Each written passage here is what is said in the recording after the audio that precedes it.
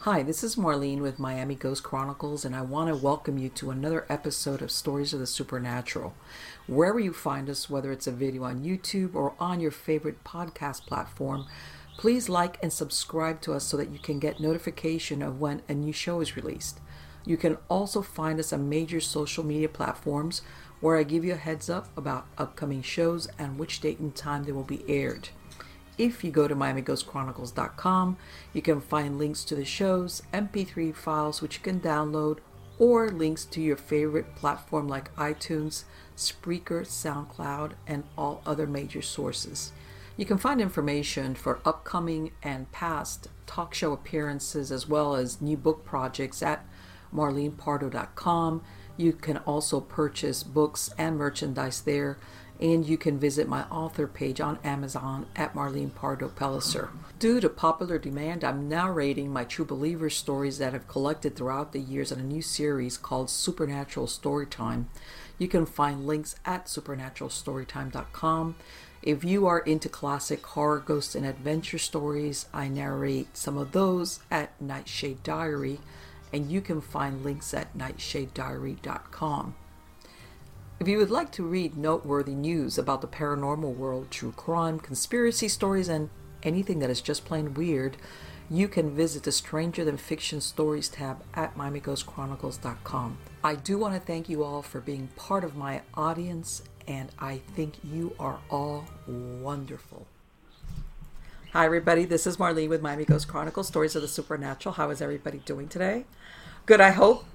Everything is great here on my little micro farm, as you all know.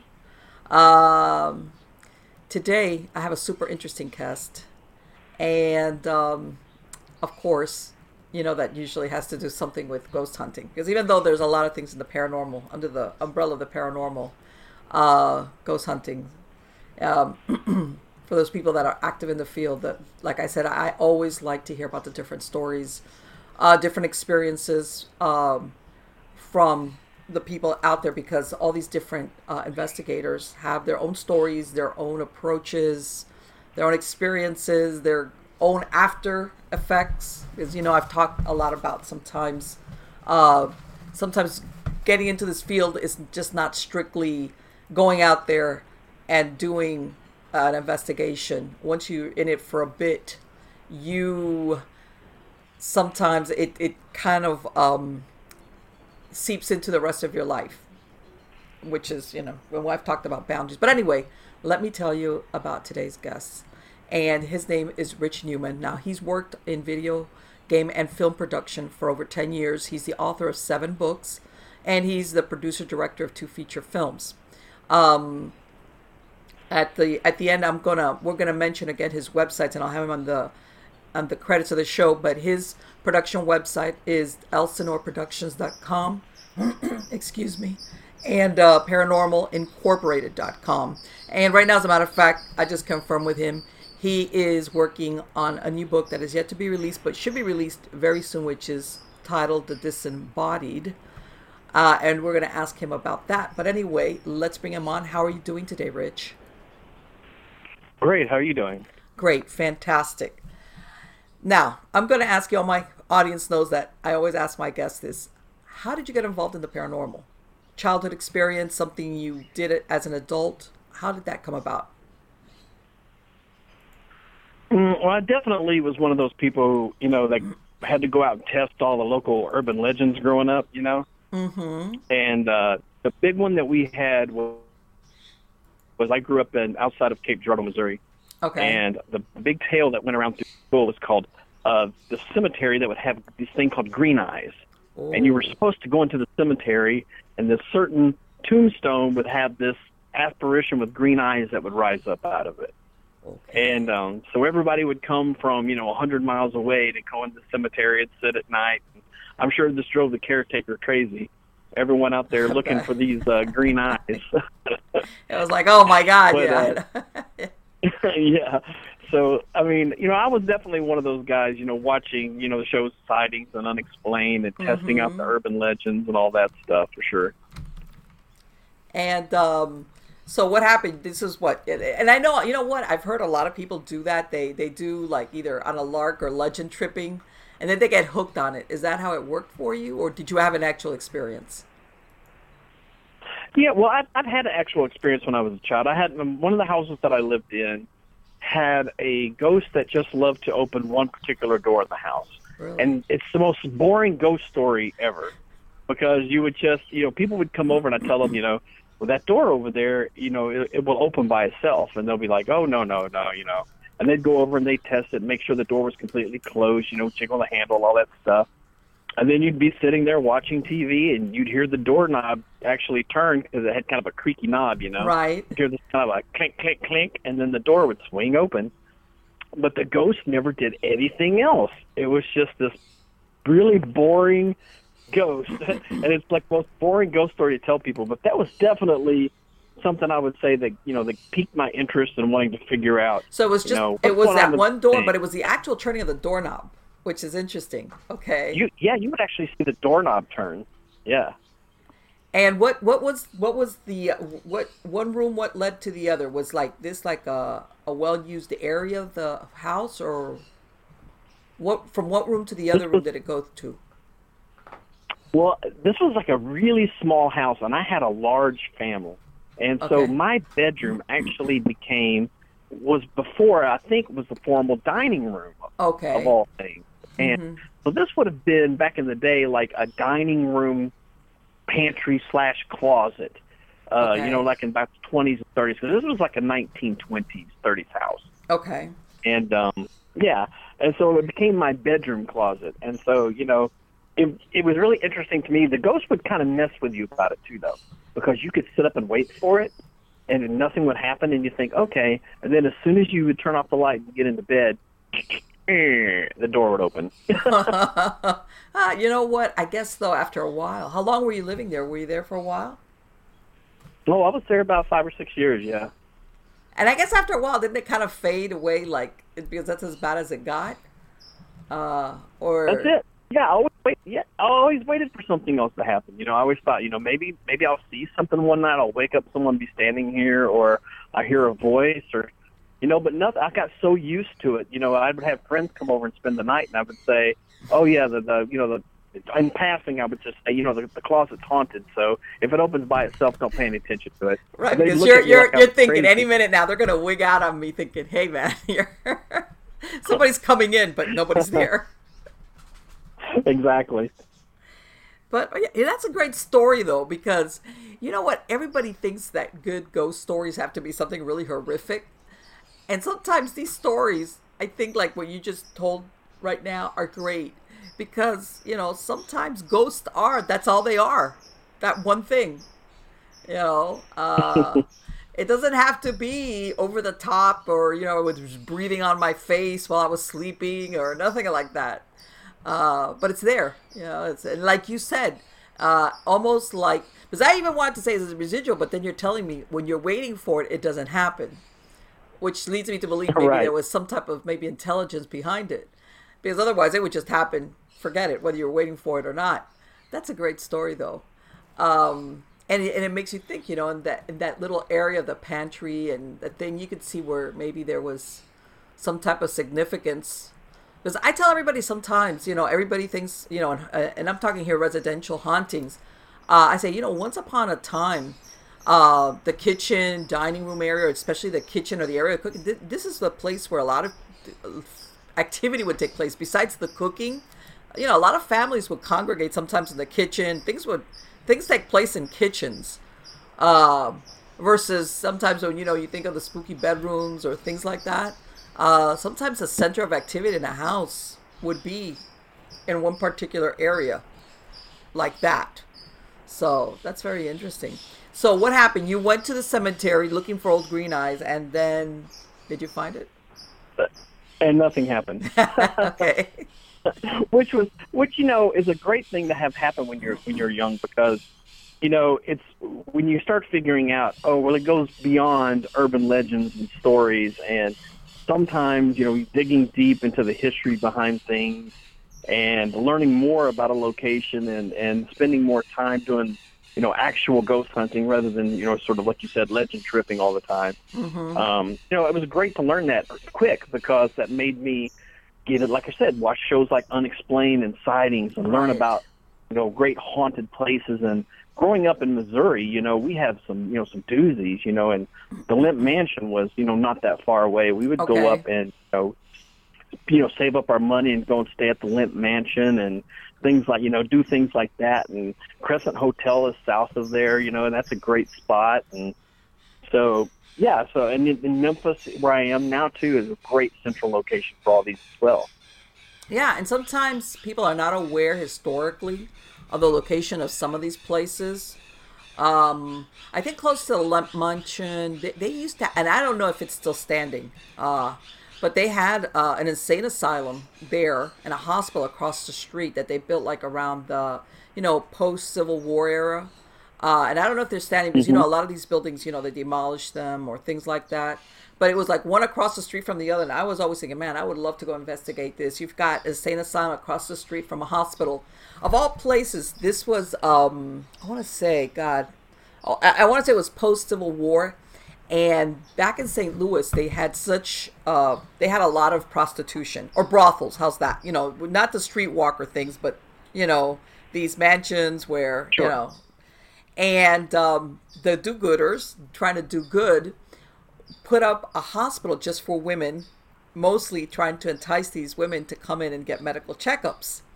And, of course, this was, the government was paying for it. The problem turned out that if you were a prostitute and you went into this one hospital and you had some type of disease, they wouldn't let you out until you were cured.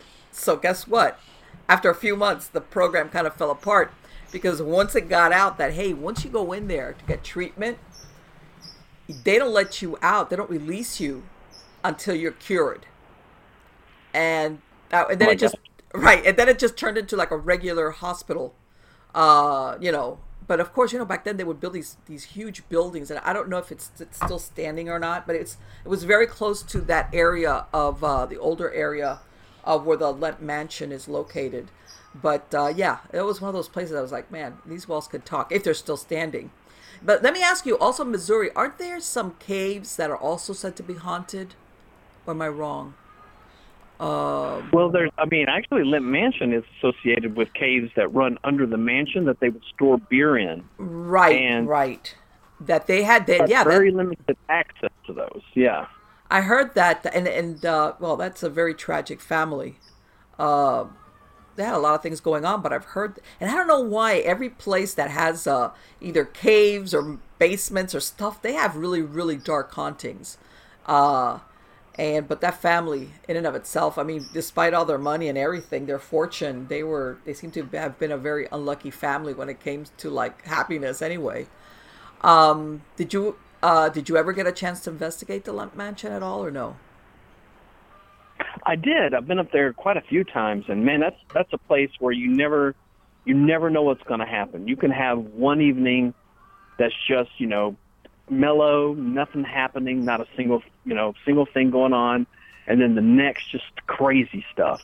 Voices talking out in the air beside you, doors opening, closing, things being moved around, just crazy stuff. As a great example, for the last 3 years, I've been shooting off and on with a television show from Japan. Okay. That's produced by Fuji TV, and we went up there and did an episode at Lemp Mansion. Okay. And we're sitting there in the room monitoring this, the second room where a guy is sleeping, to see if something's going to happen to him. And this guy, he's so tired because, he's waxed out because he's flown all the way from Japan. Right. So he hit the bed and, boom, he's out. And we see this perfect ball of light, like a floating, not an orb, okay, an actual glowing ball of light. A door opened and a ball of light comes into the room, hovers there in the doorway, and then goes back out into the hall. Wow. Almost like checking him out? And my first instinct was really practical, and I thought, I really hope that's not somebody who just came in the mansion and he's got a flashlight, because that's not a great part of town, and break-ins and things happen. So we actually all went running into the hall outside this guy's door just to make sure there wasn't a guy out there, because the light was so bright. Right. You know how when you shine a flashlight into infrared camera, it kind of blanks it out? Yes. And nothing was there. No, it was just a perfect ghost light floating in the room, looking around and leaving on camera. Wow. And he had no idea. He didn't feel anything, nothing. He slept through everything. Wow.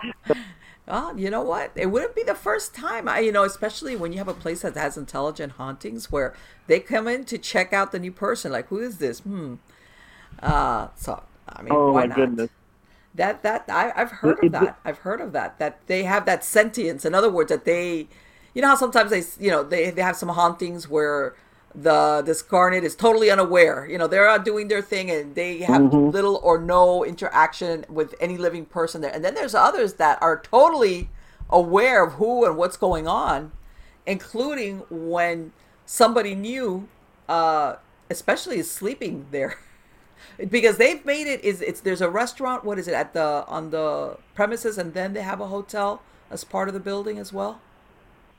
Yeah, they have like a little restaurant downstairs and like a lounge. If you can go down. Yeah. And let me ask you, do they think... I would tell you... I'm sorry, go ahead. Oh, I was going to say, well, go ahead and ask me the question about this, because I have a really funny one I'll tell you about. Oh, yeah, sure. Go ahead. Oh, did you have... Oh, no, that I was going to ask you, but I'll ask you after the story. Go ahead. Oh, okay. Well, I was going to say, one of the other shows that we did for the Japanese show was at the Crescent Hotel. Okay. And this one was hilarious because I've never seen a ghost get frustrated with trying to do stuff. And I believe that's exactly what we saw that night, because we had this poor guy come in from Japan, and they're always so tired when they get here to the States from the jet lag and the 18-hour flight. So this guy goes straight into his room, crawls in the bed, crashes out. Well, the ghost in the room does not want him to be there. And so the first thing the ghost does is it clicks on a floor lamp in the room. Oh. Well, the guy's so tired, he doesn't even react to it. So a few minutes later, we're all freaking out because we're watching the camera like, that light just turned on by itself. Okay. And then a few seconds later, that light turns back off. So we think, okay. And then right beside the bed where the guy is sleeping, on his bedside little nightstand, it turns a lamp on right in the guy's face, and the guy doesn't react. So it's like, okay, so what do I need to do with this guy? Hit him with a 2x4? I know. So then the ghost opens the closet door beside the bed.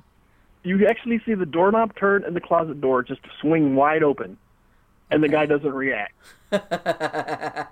So then, that's a good... So then the ghost clicks off the lamp that's next to the bed now, and he still doesn't wake up, and then nothing else happens. I just imagine in my head the ghost storming out of the room like, that's it. I'm done. Somebody might...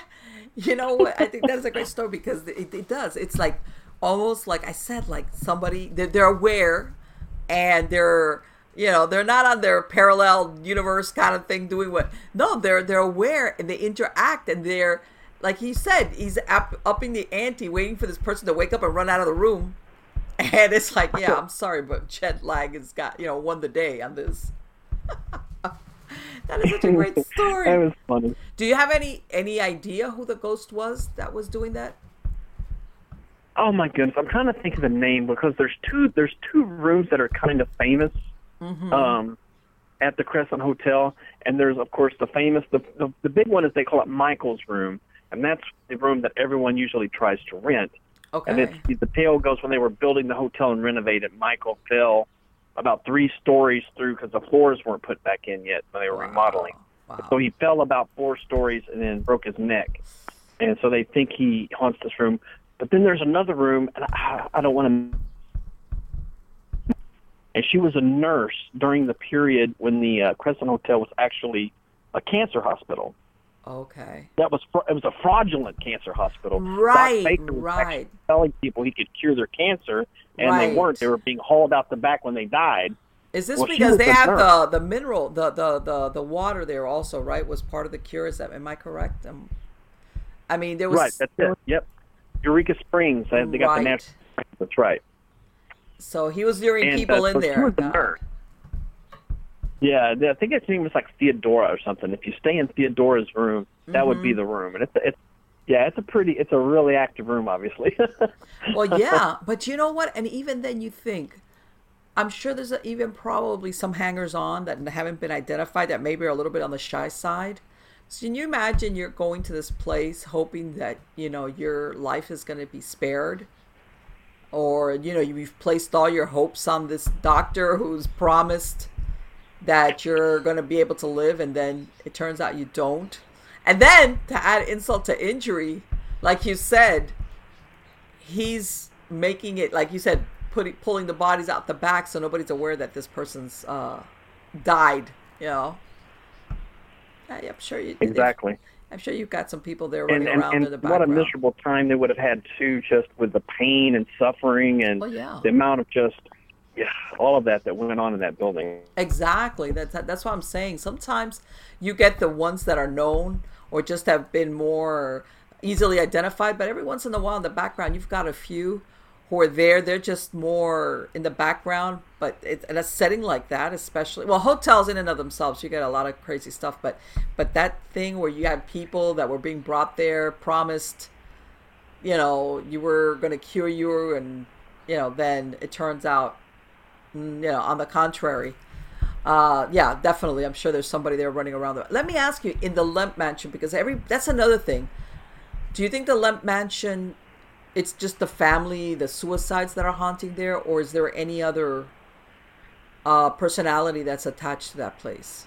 Because, I mean, they kind of, and the reason why I ask this is that it makes you think, what came first, the chicken or the egg? Was this just an unfortunate family, or was there something wrong with this place, this house, that brought these things about? Like, did they just move into, like, build the house on the wrong spot kind of deal? I think that's one of the sort of theories that some of the local St. Louis writers and things have put out there, that the local Indian tribes, because they use those caves and everything there as sort of their home base. And so it's been sort of surmised that maybe there was, I hate to use the old Indian burial ground kind of thing, but right. It kind of was, because these cave systems there were kind of the homes and where they would bury the people who died, and they would have all their ceremonies there, everything, all the religious ceremonies. And then here comes, the Lemp family, and they build their house right over the caves because they want to use those things to store beer. Yeah, they're thinking like beer meisters. They're... Right, yeah. And that's actually what drove them to the suicide, because when Prohibition happened, they decided they were going to try to go with their version of near beer at the time, and it just did not sell well, and they went bankrupt. And the people who were sort of used to living high on the hog, they started killing themselves one after another. Right. And I mean, don't get me wrong, I know that. I mean, you even hear about when they had the in 1929 that the big giant, that set off the Depression, the crash on Wall Street, that there were supposedly businessmen jumping off of off the buildings. But still, this family, though, they kind of like really had a very sad history throughout. It went beyond that. So that's why you always wonder, was it? Yeah, because in other words, that happened to, were there other businessmen that got affected depending on what they did, but this whole family seemed to like just be under a dark cloud. So let me ask you, as far as, have you done any investigations in Memphis where you're at? Well, yes. There's actually a really popular Victorian home called the Woodruff Fontaine House. Okay. That is a nonprofit, like living museum kind of situation. Mm-hmm. And we have gone there several times investigating the ghost of their most popular ghost, of a woman named Molly Fontaine. And you can actually go in, anyone who would want to tour this place, you can take an audio recorder, a camera, and go on all up the ghost spots and everything. And it's fantastic. And we've had a few interesting audio recordings come out of there, and heard people give some pretty good experiences. there's an entire stretch in Memphis that they call Victorian Village, and every house there is this nice, giant, Victorian, gothy-looking, house. And all of them have these old Memphis stories, of Southern tragedies and death and things that happened during the Yellow Fever and all these, when the Civil War came through, all these different stories. And they all have such great ghost stories. And a local girl here named Laura Cunningham actually wrote a book called Haunted Memphis that details a lot of these. But yeah, every place has these fantastic, and they're those Southern ghost stories, the good Gothic. Let me ask you, because you wrote a book called Devil in the Delta, okay? Yes. And is that about a particular house or a family, or what is that book about? Yeah, it was actually it's a case that I got, a private case that was down in the Delta of Mississippi. Okay. And it was a woman who had bought a double wide trailer and dropped it on her family's land. Okay. And no sooner had they kind of moved in than all these bizarre things started happening. And she became convinced that there was a demon in the place, that there was a demon that haunted the land. And it was such a bizarre period of my life to work on this case, because there was more going on in this family than meets the eye. One of them was strung out on drugs. There was these shady characters that would come around. A lot of things going on with drugs, to be quite frank. Yeah. A lot of just people kind of who wanted to be known because of having a haunted place, and they were kind of promoting it in a weird way. Right. And you would be just ready to write the whole story off, and you'd go there, and then something just unexplained crazy would happen in the place. Like once I was in a room, and I said, "Is anyone here?"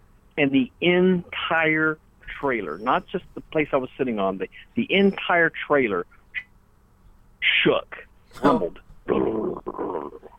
And I have it on audio. I actually have audio recording of it. I put it on the website. If in the book, there references a page you can go to hear a lot of the clips and things that I got when I was working there. But I mainly wrote The Devil in the Delta because I wanted it to be a cautionary tale for people who think that ghost hunting is all fun and games. I love it. Go ahead. There's no, talk about that, because I've spoken about it other times, since I've been doing it for so long, and everybody sometimes gets carried away with the reality TV version of it and doesn't realize that there's sometimes a very dark side to this type of work. Yeah, well, and I mean, the big thing here, though, is anytime, when people tell me they want to ghost hunt, I say, "Are you wanting to do it for fun?" And if they say yes, and I say, then go to places like Limp Mansion and Crescent Hotel and places like that, where you can rent a room, take your gear in, and have a good time and go home. But don't take private cases, because the first thing that you learn when you take a private case is people live there and people want answers. Yes. Yeah. And when you can't give answers, or you don't know what's going on, and then if something does happen, the first thing they're going to say is, "How do I fix it? How do I get rid of it?" Or you give them the answer that they didn't expect to hear, or they want to hear. Sometimes it's worse. Well, yeah, and I mean, and if they're not religious, if they, if they're not the kind of people that they don't believe any kind of a blessing or anything like that's going to work. Right. I mean, eventually you come with, face to face with this ugly fact that, we really are powerless to get rid of ghosts. It's one of those things. Most hunters don't want to say it, but we are. There is no physical way that we can remove a ghost from a premises. Now, let me ask you something on that. Yeah. That case that you were talking about. All right. The one. Which, by the way, that thing that you said, that once you got more into the basically working with the family, you realized that there was a darkness there. Sounds like maybe she was blaming it on the land, but maybe there was already something. There was spiritual turbulence walking with this person already to begin with. Do you think it was a ghost? Do you think it was a non-human entity? Do you think it was an elemental tied to the land? What happened as far as or were they in it? Were they hoping that you? It almost sounds part of what you were saying, almost that they wanted you to go in there and validate it for them, but for the sensationalism also. Or did they ever get to the point where they realized, man, we need help, or we need to get rid of this? It was, it was all of the above of what you just said. first off, yes, the place was really haunted, and I believe it was a regular, ordinary, a ghost haunting a place. Okay. But as soon as you would start getting, just to put it in ghost hunter way, you would go there and you would spend the night, right? You would start getting some evidence. You'd interview this lady, and she would tell you straight up, we've never believed in ghosts before. We've never been around something like this before, and we think it's scary. Well, then, and then I would go in the next room and literally pulled a rug up off the bathroom floor, and they had drawn a Ouija board into the bathroom floor. Okay, so there goes her credibility. Well, never messed with ghosts before. Yeah. Where did this come from? Yeah. And then they make an excuse about it. And then she'd say, "Oh, well, we just want to get rid of the ghost. We're not doing anything for it." This lady brings me a box, and it has incense in it that was called exorcism. All right. Yeah.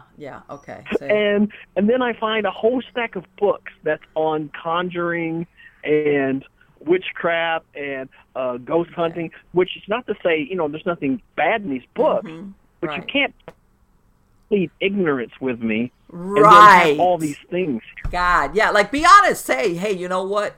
I started reading and dabbling, and now it's gotten away from me. What do I do? Yeah, at least be honest, but then she's trying to, I've had cases like that myself where, it takes them a while to finally fess up, or you get one person that you take them out by themselves and you talk to them, and they kind of like start talking about things, and you're like, okay, you kind of convince them, hey, I know tell me the truth, don't, like, I'm not here to judge you. I'm just like, tell me the truth. And that's when sometimes you hear the real backstory to what's been going on. So what happened? What did they want from you? What was it that they wanted for you to identify it, or what? Well, they always told me they just wanted ghosts to go away and them to be free of this thing. Right. But I think it was more that they just wanted to be put on the map as having a haunted place and get 15 minutes of fame out of the whole situation, which I never, was keen on giving them. In fact, in the book, I use all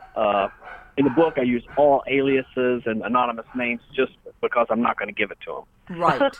Well, no, and you know what? I myself have run across. That's why when you said, when you tell people, I said, same thing when I've gone to investigations where you need to break the news where, there's really nothing haunted going on here. And they look at you like, yes, there is. And you're like, no, there's not. It's like you got a leaky pipe, or you've got, it's sometimes you tell them not what they want to hear, especially depends on what the outcome is that they want. But let me ask you something. At the end of everything, what happened? Whatever was there stayed there? Well, what ended up happening was there was actually a young daughter that was in the house, and I think she was the only one that was genuinely disturbed by all the activity that was happening there. There was real activity happening in this place, and the main effect that it was having on everyone was it was making everyone paranoid, that every little thing happening in the house was paranormal. Mm-hmm. And to give you a great example, once when I was sat down on the couch, I was interviewing the woman of the house. She said, well, I know what's here is a demon, and I can tell you because it's watching you right now. And I said, really? And she said, yeah, it's watching you right now. It's on the wall right behind you. And I turned around, and there was a fly on the wall. A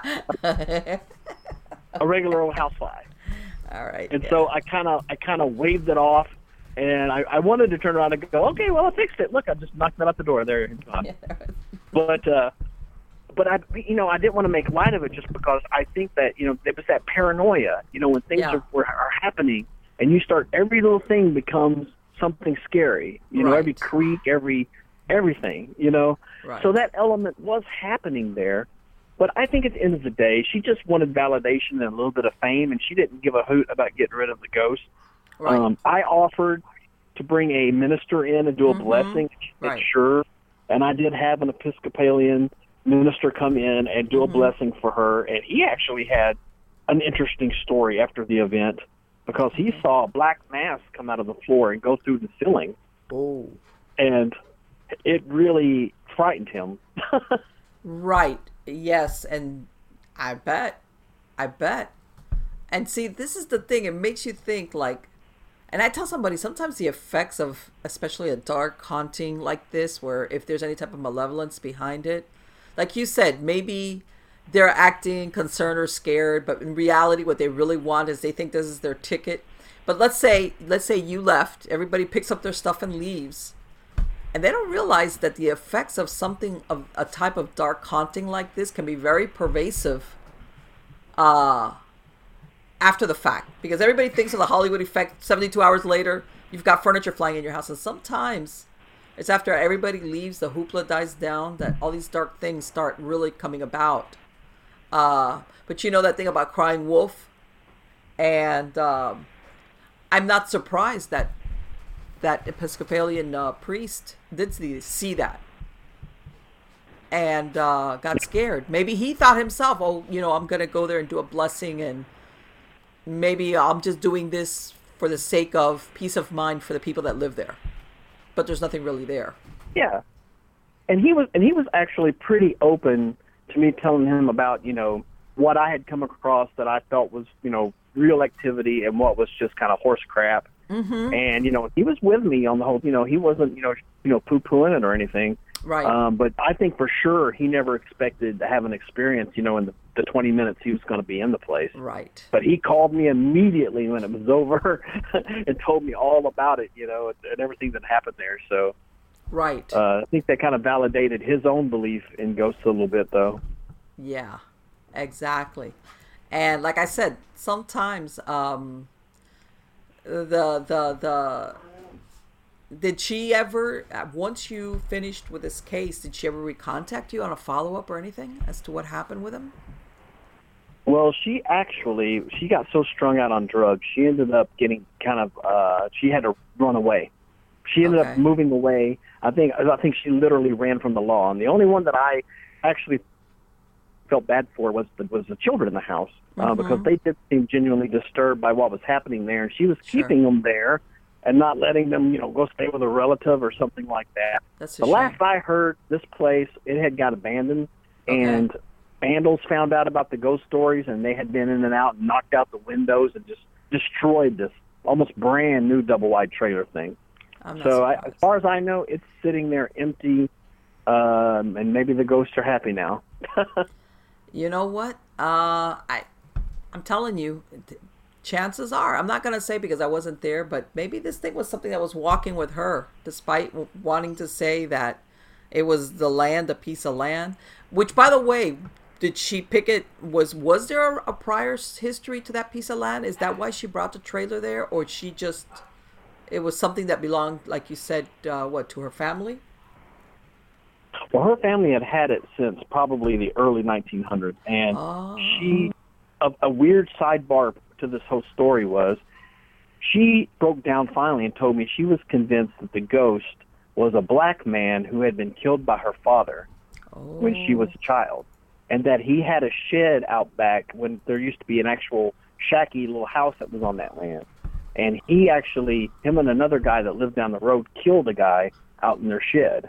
Oh, my God. And she told me all this, and I'm like, well, you realize, you're telling me about a murder. Yeah, yes. But I'm going to have to report like this to the sheriff's office. And I did. I called the sheriff's office and told him the story. And he told me, if I had $1 for every story I heard about, we're talking about an area of Mississippi during the 1940s. Yeah, that exactly. Probably this story was just way too common. Right. And and and all the people involved are either dead or God knows what. In other words, it was like, what evidence? Exactly. All this could be is, I'm it could sure be another layer for horse crap, or it could be absolutely true. It's just But you know what? You think about it. Also, that is very dark. Maybe it's something was in her family. Let me tell you something. As a kid, that's got to be very disturbing to be aware that your parent has done something like this. That's pretty if you're a child, even if this is your parent, come on. It's like, okay. But let me tell you something. I wouldn't be surprised if there was truth to it. Yeah, maybe this was but again, You would think I would never, ever, ever want to come back to this piece of land ever again. You know, family or not, it's like sell it and I'm going somewhere else. You also wrote another book about haunted bridges. And what is that? Are those like the covered bridges, or are all these some of the? Because I know that sometimes bridges have like how can I say? I know some of them are like urban myths, but then others really have some type of actual verifiable history, dark history attached to them. Right. And that was actually the biggest problem. That book was actually requested to be written by my publisher, Llewellyn Publishing. Mm-hmm. They kind of wanted a book on haunted bridges all over the country. Right. And when I was sort of compiling all the stories, that was actually one of the first things I ran into was so many of them are very similar. Like almost every state has a crybaby bridge, where someone threw a baby overboard and now they can hear a baby crying at night, that kind of situation. And every state has a bridge where people, usually kids, like to go park their cars and then they say something will push your car across the bridge, or you'll see handprints on the trunk or something like that. And so I actually used those as sort of chapters. Right. Like I did a whole chapter on crybaby bridges, a whole chapter on ghosts that are hitchhiking across right like road. the Resurrection Mary, that there's that urban legend about, you know, picking up the girl on the side of the road, and you know, when you get to where she disappears, that hitchhiker story. There's different versions of it across the country, you know, a little change here, a little change there, but it's basically the same story. Absolutely. When you were, let me ask you, when you were doing that case about the Devil in the Delta, did anything affect you personally as an investigator? No, I don't remember anything other than just the experiences that I had when I was in the place, but I never had anything other than what happened there. There was a brief moment where I was coming home and sort of venting to others about what was happening there, and at one point I did think I woke up at night and I thought there was someone standing beside my bed. Okay. And I jumped up and, you know, turned the lights on and there was nothing there. So, you know, it could have been nothing. And I never saw anything again, so I probably leaned towards the idea that it was probably nothing. But no, I think all my experiences with that place was pretty much limited to when I was there. Okay. And that was pretty typical ghost stuff, you know, a lot of good not even EVPs, because the stuff that was recorded, we heard it in real time. Okay. You would actually hear, you know, the rumbles and the booms in the walls. And, you know, one of the guys we had a good old boy there with us.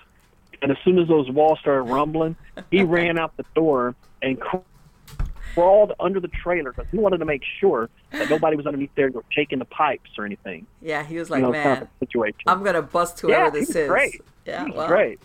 Well, you know what? So some people, they're scared, but it's like, I'm going to get to the bottom of this. Oh, it was, yeah. He was like scared and excited to figure out if it was true or not at the same time.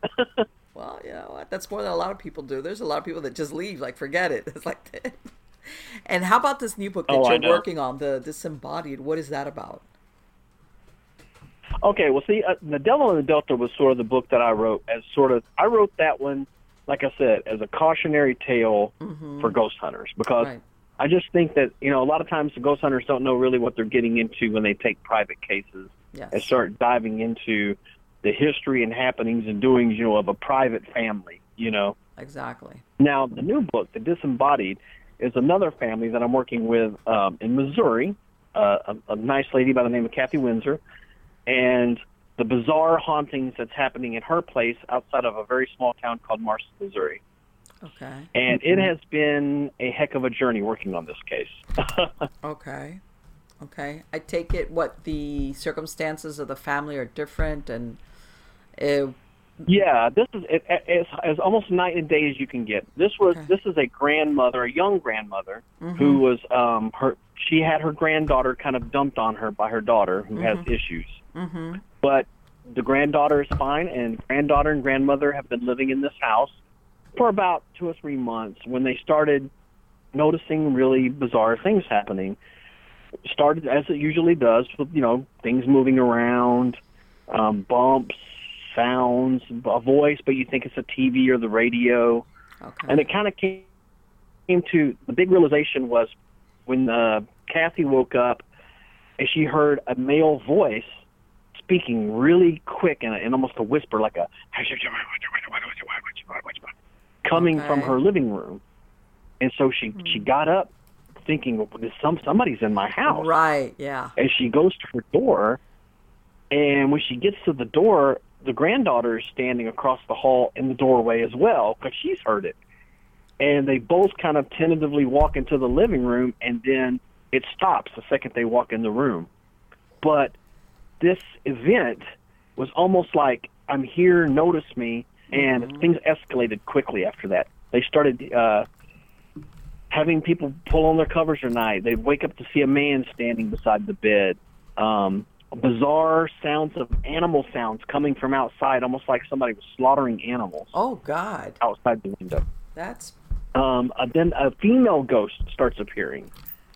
And this got me really looking at the area because I kind of know this area well. My grandparents lived there. Okay. And I went to the local library, talked to them, managed to track down a fellow who lived when an old farmhouse was on the exact same land. Okay. And this guy had the stories. Let me tell you. Yes. So what we find out is basically, this is 2 generations of a ghost story. We got the people who live there now, and then we have a family who lived there pretty much from the 1920s to the early 1970s. That had a lot of shady doings, and a wife who ran off, but the person I spoke to, who is now in his upper 80s, says that he's convinced that his father killed his mother and buried her out in the field behind the house. I mean, I think that happens more often than people think. When it's not like now their DNA and stuff like that. Well, that's true. And I even asked the librarian, this little town, Marston, is in the middle of nothing, and they live outside the town. And I asked her, I said, well, who would have been, the police then? And it actually took some research to figure out that the only person that would even been considered the law during the 1930s in this area would have been the county constable who was in New Madrid, which is probably, 25, 30 miles away. Right. And in days when most people were still using horse and buggy, that's a haul. Yeah. So when people went missing, if it got reported at all, there was probably little to no investigation. Of course. And the thing was, and the reason, because I wrote one of my books, and it was based when I was doing research, something similar to that, and same thing. There was this was God, was it Kentucky? I can't remember the state now. Boop. But anyway, it's something similar. They found a lady. She had cement blocks. This was back in the 1940s, right after World War II. They found her body naked. They had tied cement blocks and dropped her down a mine shaft that had water collected in it.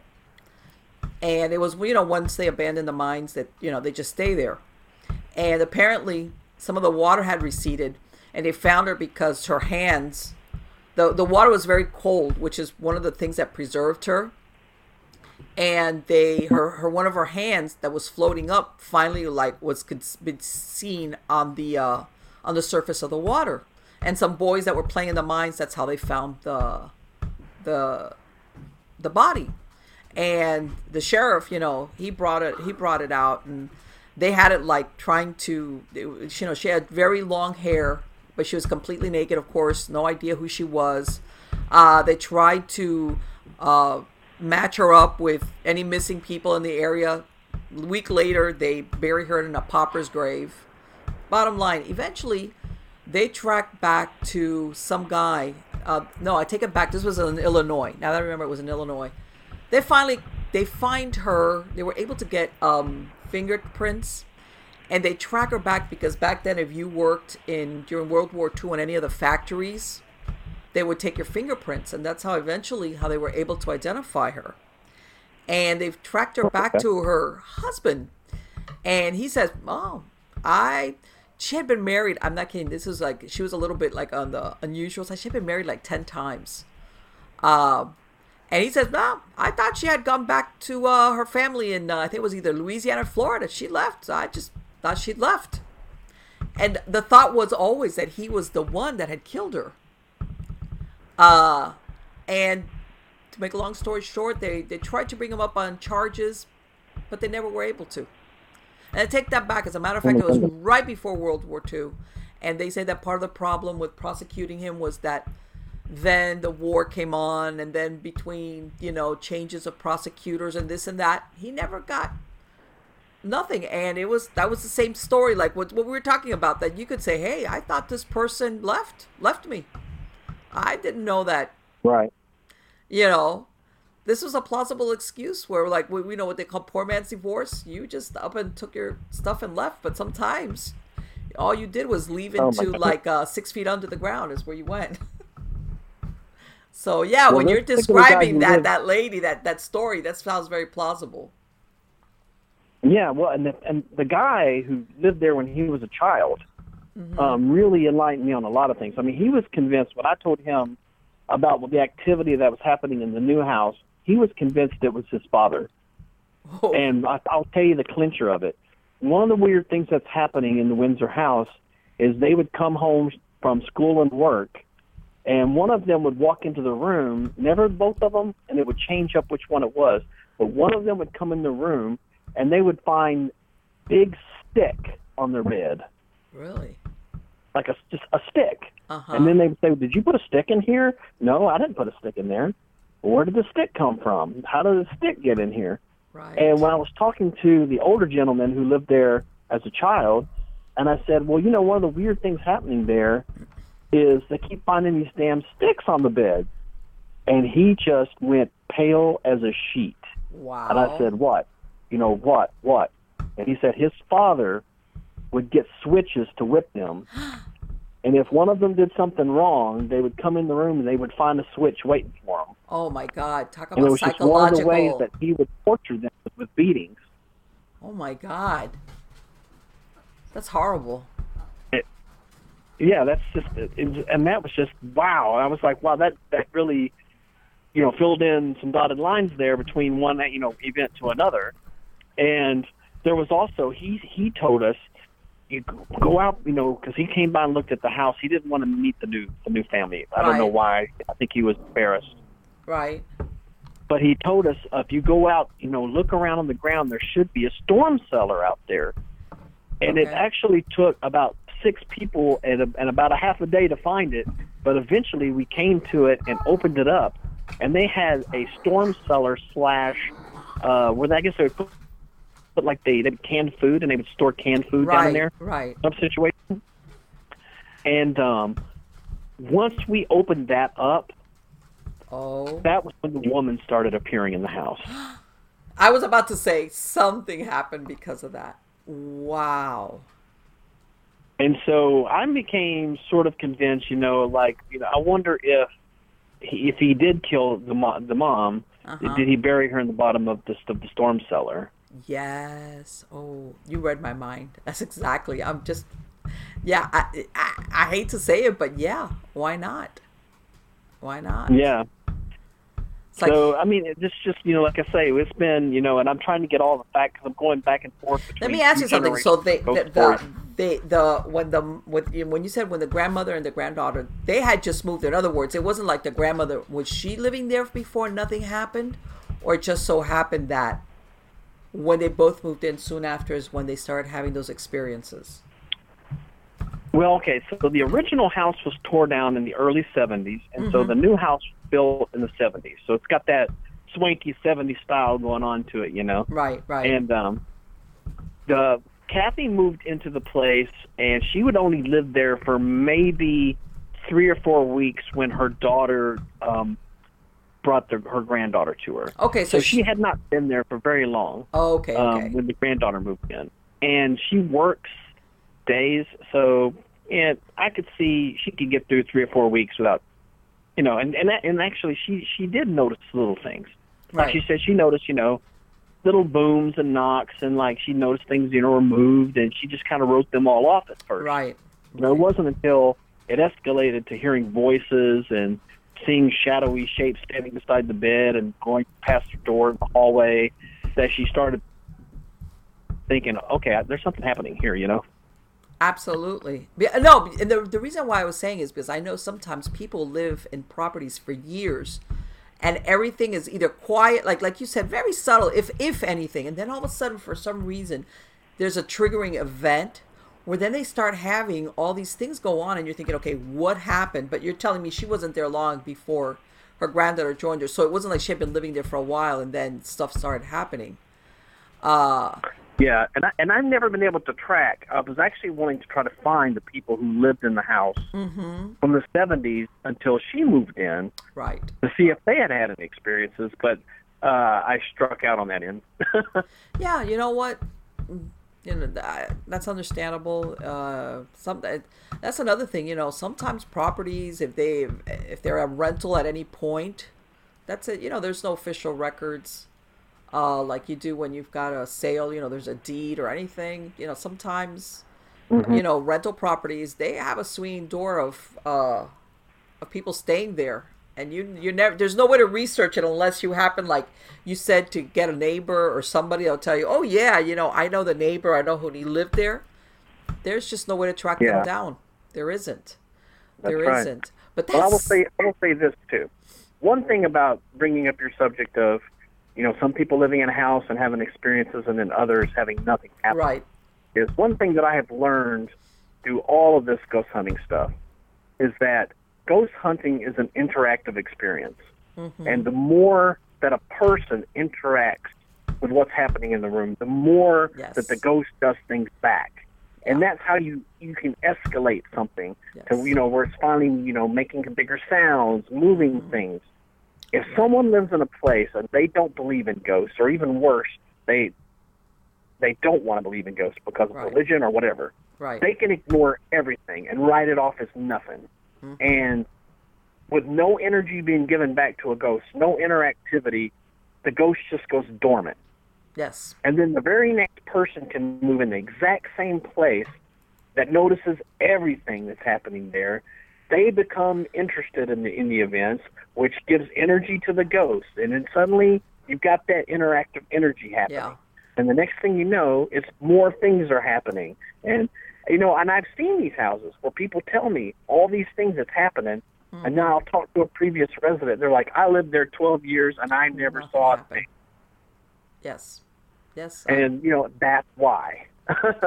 Well, yeah, because the truth is that when, like you said, when they have the subtle stuff, they immediately say, "Oh, that's the wind. That's a dog. They don't feed it. In other words, they just dismiss it, and they go on. The other person jumps to they're not walking around. Yeah, they're not the ones walking around the house going, "Is anyone here? Yeah, can you make a sound for me?" Or that noise. That was the ghost. Yeah, they're like, "It's a house settling." Right, exactly. Right, and they turn over and they go to sleep. Yeah, that's it. And people don't. And a lot of times, and I've said this, and I know some people because I've had those cases where people get all excited because that's really a ghost, and it's like, you know what? Believe it or not, eventually even though maybe now at this point it might be very subtle or innocent and 9 times out of 10, it goes south for you. It might take a couple of years or maybe even 10 years. But in my experience, it always ends up the humans, if they stay there. Because, by the way, sometimes you never find out about it, but they actually end up leaving. It starts to ramp up, especially after doing what you just described, where they feed it. They invited it. They wanted the communication. They gave it. And then all of a sudden, it starts taking a dark turn. Things like that. Right. And then it's like, yeah, good luck on pulling out of that nosedive. And then their answer, of course, is to move away. So. Right. And I think actually can go two ways. It can go the way that you just described, where your only recourse is just to move. Yeah. But then you could also be like me and my childhood bedroom closet, where it becomes so blasé, everyday event, that you pay it no mind whatsoever. But so once again, you're sort of removing that interactive energy from the event, and it just becomes mundane. But exactly like what you said, you didn't pay attention to it. It got to the point that it just faded into the background. You weren't waiting there or saying, "Hey, ghost, what's your name? Tell me what's your name," or anything like this. But there's a lot of people that get into this communication, and then once they've got that thing boiling, because now they've been trying to communicate with it, they even got fear, depending. Then well, I think, and there's definitely that line you can cross into obsession, where you're becoming just a little too obsessed with what's happening. Yes. And I think that's where usually it can turn a dark corner. Yes. And most people, and I tell if you ever do work as an investigator, I said most of the investigators that I know that have done this for a while, everybody once in a while, especially if you've had a very dark case, for lack of a better word. In other words, there was something there. You take a sabbatical. You step back from it. You go, I'm going to take a little bit of time off from this, just for a bit, because it can bleed over into your regular life, and you don't want that. And like you said, then there's some people that become obsessive about it, or they live there, and then they want to and sometimes I think really that besides when they start getting into that communicating, they start not only communicating with what's there, but they start calling in other stuff. Okay. And then that's when it gets really interesting, if you want to call it that. Well, again, that's kind of moving into that obsessive territory where you're obsessing over what's happening, the things that's happening a little too much. Mm-hmm. Yeah. And that could always kind of go in some bad directions. Yes. And for the Windsor family, she decided for her and her granddaughter, the best thing she could do would be, probably to move away. Right. Which I totally understand, especially having a young girl that you're raising, and you don't want to raise, but, the other part of this too is, I always tell people, one of the reasons why so many times people jump, like in The Devil in the Delta, where they jump to the idea of some sort of a inhuman presence in place, is because people still seem to have a hard time understanding that if you're dealing, like in the case of the disembodied, right, a man probably killed his wife and would beat his kids, and was a horrible person. Yeah. When you have a horrible person who dies, well, guess what kind of ghost they are? He's a horrible dead guy. I mean, they don't suddenly become a great, ghost. Yeah, exactly. They're a horrible spirit. Yes. They're a malevolent spirit, in the place. If you have a loving woman who loved the place so much she stuck around after death, sure, she's probably a nice ghost. She's there but she loves the house. She never wanted to leave. But you can run into bad ghosts, and you can have bad experiences from ghosts. And I would be the last person to ever fault someone from saying, I think living in a place with a bad ghost is just not for me. You know what? And I applaud what you're as far as this lady moving away, because people don't realize the effect that this can have on a child. For sure. Living there. Because this is what I tell people, sometimes, especially the people that get all excited or because I as a matter of fact, my last book was called Supernatural Safety, and I talk about stuff that people can do. I said, you know what, even if you get clergy or an investigator, at the end of the day, they're going to pack up their stuff and they're going to go. They got to go home. They got their lives. You're the one that's got to stay there and handle this or deal with this on a day-to-day basis, plus live, go to work, go to school, whatever the case might be. But I know, and from my own personal experience as an investigator, this can be really hard on kids. Okay. And on the other side of that too is also, let's say that the ghost was a religious person when they were alive, and a minister comes in and does a blessing, and it works. Right. It drives the ghost. It's like, bye, I'm leaving. Being the fact that they're a ghost, and you live in the place, you never really know that. You're never going to get that, ding of the bell that confirms, yeah, they left. And if you've had horrible experiences in this place, you're always going to be thinking to yourself, it's just waiting to come back. It's called paranormal PTSD. PTSD. Yeah, that's it. Yes. That's it. Yes. So, when it's successful, 9 times out of 10, the best thing you could probably do is still leave. Yeah. Yes. Yeah. And you know what? I've had cases like that where the family, everything's basically quieted down, but and I'm going to say the consideration has always been there when there's kids in the family, and they say, you know what, That's right.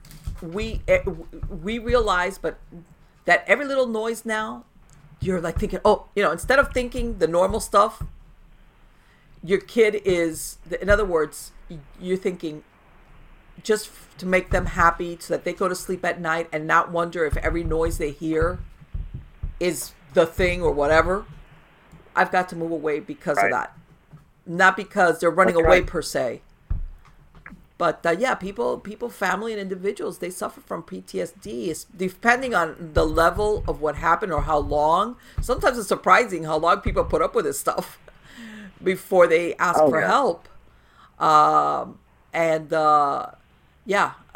heard of that it's like, I can't wait that especially if they've tried for some time to get rid of it and nothing had worked, and finally they're able to dislodge it, whatever it is that they ended up doing, that I want to say, you can't help it. You're always waiting. Is any minute is that thing going to come back? That's it. Yeah, and you could, because you're never going to get that 100% confirmation that it's over. Right. Well, because you can't see it like a tangible thing that it's, you couldn't see it to begin with, as in other words. But yeah, I've seen that happen. That's a hard thing. That's a hard thing to explain to someone, that's been, fed a steady diet of, ghost television and horror movies. God, yes, and I tell everybody and nowadays, there's so many, because back in the, like you said, back in the 70s, 80s, and 90s, I want to say, a lot of the ghost stuff was, the worst thing that came out was when The Exorcist came out in the 70s, and all these innocent moviegoers got shocked. But besides that, the ghost shows were very, like you said, in search of, and sightings. It was very, historical places. It wasn't really meant to, like, and it was usually, it wasn't that, like that story about what you just described was the setting for maybe who's haunting that place, which is very dark, by the way, when you think about it. As far as, a family and then, the people that live there, and like you said, that once they're dead, that doesn't make them any better. Sometimes that even makes it even worse. A dark haunting, like you said, it doesn't have to be demonic or non-human. It's just a dark spirit, as in the mind, the mentality, the awareness that's there. People that and I say it, and I'm glad you brought up that point, Rich, because I've got an investigation, and you hear people, because they get a bad feeling. And they immediately jump to the conclusion that it's non-human. And I say, you know what? Haven't you ever met somebody that you really felt like, man, I need to get away from this person. This is a bad person. Because they make you feel uncomfortable. I go, now take that person and make him dead and a ghost. And basically you're reacting the same way that you would because you're around a person that maybe is psychopathic or sociopathic. And your alarm bells are going off, your instincts. Well, he's got the same characteristics as a dead guy. You just can't see it or see him that, embodied. But you still get that your alarm, your internal normal person alarm bells are going off saying, you know what, you need to get out of here, or you feel uncomfortable, or you feel that sense of dread, that kind of deal. But it's still a human spirit. Sure. Once a bully, always a bully. Yeah, of course. That's, they're not going to magically become nice, now that they're dead and sticking around. No, they're not. Anyway, Rick, people sometimes, like I said, sometimes they jump to that D word, which I think is overused too quickly, much too quickly. That's much rarer than people people are aware of. But anyway, it is, but it's a disservice on both ends, because it doesn't help with the ghost cases, and it doesn't help, in the cases where that could possibly be happening for real. Because it trivializes it. Of course it does. Let me ask you, when is the book? This sounds like a really fascinating book. Do you have an idea, a release date for it? I would usually it's about a 4 or 5 month turnaround. So I would probably guess early spring. The Disembodied. Yes. Like I said, I'm wrapping it up now, so I would probably see it coming out sometime early next year.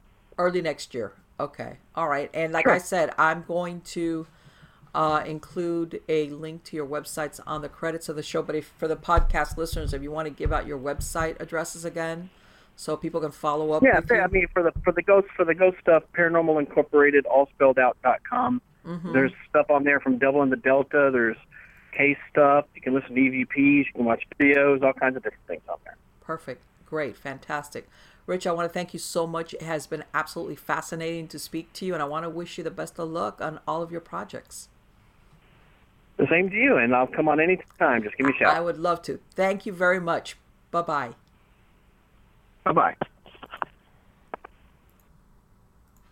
Wasn't he an interesting guest? See?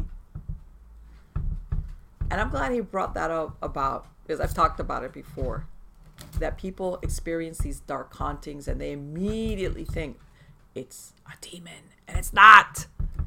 It's not. There's a lot of dark human beings, psychopaths, sociopaths, people that have done really horrible things when they were alive.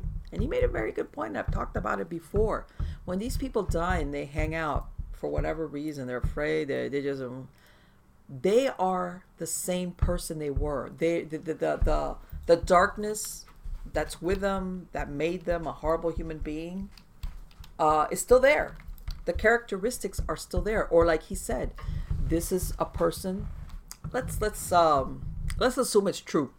This story about that he might have killed and buried his wife in a root cellar and used to psychologically terrorize his kids by putting out a switch and and then beating them. Okay. That do you really think that this person overall they were a horrible in other words, if you think that this type of personality only specifically picked on his wife and his kids, no, this person probably tried to victimize anything and anybody it could, animals, other people that it could. And you listen to it, there's a psychopathic flavor to it, which is because what they thrive on is control. And I thought it was kind of interesting if you go with that story where once they opened up that cellar that they located it is when they started seeing this woman's ghost. Maybe her thing was, nobody knew the real story of what happened to me. Maybe he even told, who knows, maybe he, of course, tell everybody she ran away, told even maybe her kids, she ran away, even though they might have suspected differently. And this was her one chance of saying, that's not what really happened. I was killed. And he told everybody I ran away. And he never paid the price for that. Or my children thought I left them. I abandoned them. And I didn't. So, I mean, there's a lot of... And again, this is, like he said, this location, the actual structure was demolished and something was raised in it in the 1970s. And this comes back to people that have these houses that, let's say if you were able to only go back to the structure that was built in the 70s and nothing happened. Just regular people lived, moved away, nothing ugly, nothing weird. That's when the research kind of leads you to the right direction, which is something that happens on the land. In other words, the fabric of what's there, even though that physical structure is no longer there, it's bled into the ground. Those heavy emotions, especially when you're talking that maybe this family lived there for years and years and years, and God knows what took place there. If this is what the neighbors knew about, there was things maybe that nobody knew about. Like he said, the closest law was miles and miles and miles away, which means you could just do just about anything. And unless they caught you actually pulling the trigger or doing the deed, yeah. And I hate to say it, this is the time where a lot of times citizens would take the law into their own hands, sometimes for the better or for the worse. Because if they were in a rural area where you had to wait for the law to show up, it was like, hey, we need to address this. And sometimes it was well deserved, and other times it had horrible results. Because basically what you're talking about is being a vigilante. But if you don't think that story played out countless times all across the country, especially, like I said, in these rural areas where maybe they were miles even from a town, and there was nobody there to, step in and say, deal with a personality like this. And who is going to say no? No, that's not true. Let's say you kill your wife, but nobody really realizes she's missing because, God, she would go for days and days and maybe not be seen. And what if a neighbor thinks, man, I haven't seen, let's call her Mabel. I haven't seen Mabel in a few weeks. If this guy's a real piece of work, which it sounded like he was, you don't think maybe the neighbors might have said, man, there's something up, but I'm not going to say anything. I'm not going to get in this guy's crosshairs. Next thing I know, I might be having a problem with him. That happened quite a lot. As a matter of fact, in that book that I wrote called The Lady in the Blue Kimono, which talks about all these different types of murders, there was one of the stories, and by the way, these are all verified stories. One of them was, this happened in the Ozarks, and Lake of the Ozarks, and they found 2 mutilated women's bodies dumped there. And they were mutilated in such a way so that they would not be identified. Like, they had one the head cut off, the other one part of the head. Even though they originally, after examination, they had been hit with a shotgun. After the fact, they were mutilated, trying to disguise their identity, which up to a certain point worked, because they were taken, I think it was to Columbia University or something, and they were trying to find out who these women were. And of course, the police, what do they do? This happened, I want to say, in the 1930s. First thing they do, of course, is look for missing people report. Is there anybody, 2 women, that are reported missing? There was no reports. Finally, this man contacts the police and says, hey, you know what? I haven't heard from my stepmom. Apparently, he had a really good relationship with his stepmother. I haven't heard from my stepmother for weeks. And I heard you guys found a couple of women. Turns out this was their first lead. And sure enough, they were able to identify them.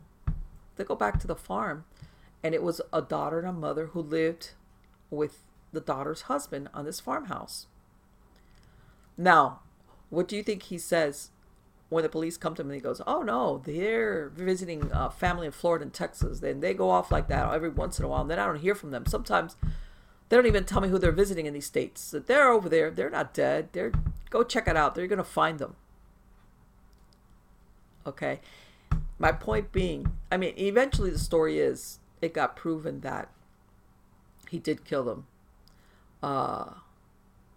And he did go to jail. He did die in jail. He appealed it and everything. But if it wasn't for the fact that the older woman's stepson contacted, 2 or 3 months later, contacted the police and said, I haven't heard from my stepmother. This is really unusual for her. Oh, and then, by the way, then after that, they got other people, they got a hold of their dog. But in other words, they could only work this back to verify who these women were once they kind of had an idea who they were. In other words, they went back to doctors, when the lady had been, once had an operation for a gallbladder, and there was a visiting nurse who had come to her, and they contacted the doctor and the visiting nurse, and they said, look, these are the particulars. She has no head, but these are, they were able to correspond things on her body, like her scarring of the surgery and other things about her body that they kind of knew for sure. But still, if it wasn't for the fact that this one man contacted, this murder would have remained a mystery. Nobody would have gone to jail for it, and that would have been the end of that. Because this guy was saying, oh no, they go off and visit their family in these other states, and they're gone for months, and supposedly believe it or not, this was the reason why he ultimately killed them, was because they would leave and nobody was there taking care of him. And apparently the wife had wanted to divorce him more than once, because I guess they had a rocky marriage. And she had, as a matter of fact, she had put in a divorce proceedings only a few months before she withdrew it. But she had told somebody, well, the next time he's not going to find me. I guess maybe he hunted her down and convinced her to come back. So already that was, and he just got fed up and he killed them both. And I think he died in 1978. And he appealed it and everything.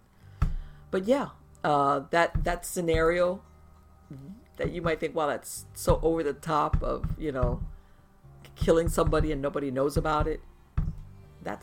Or saying, yeah, that person, they just took off, they left, or they ran off with the lover. Yeah, sometimes that happened, but a lot of times this was a really easy way to get out from being charged with murder. So, I mean, yeah, there's a lot of good ghost stories. That's what I'm saying. There's a lot of pieces of land that people, they build structures on, and then they got some really weird and dark hauntings, and they look at the actual history of the structure. They can't come up, but it's what happened on that land. Okay, that's really the true origin of the paranormal events that are taking place. So yeah, and sometimes it's really impossible to know. But 9 times out of 10, let's face it, somebody buries a body somewhere, they're not going to put up a marker and say, by the way, this is the place, where I dumped that body, or this was my dumping ground, or I did away with my wife or my husband or my kid or my this, and this is where I buried them. No, on the contrary. But anyway, guys, I urge you to check out Rich's website, maybe now after the new year when that new book comes out, Disembodied. It sounds like a very interesting case. And thank you very much for being part of my audience and coming back every week. I've got a lot of great show guests coming on, a lot of interesting things. And thank you so very much for coming back again and again. Take care.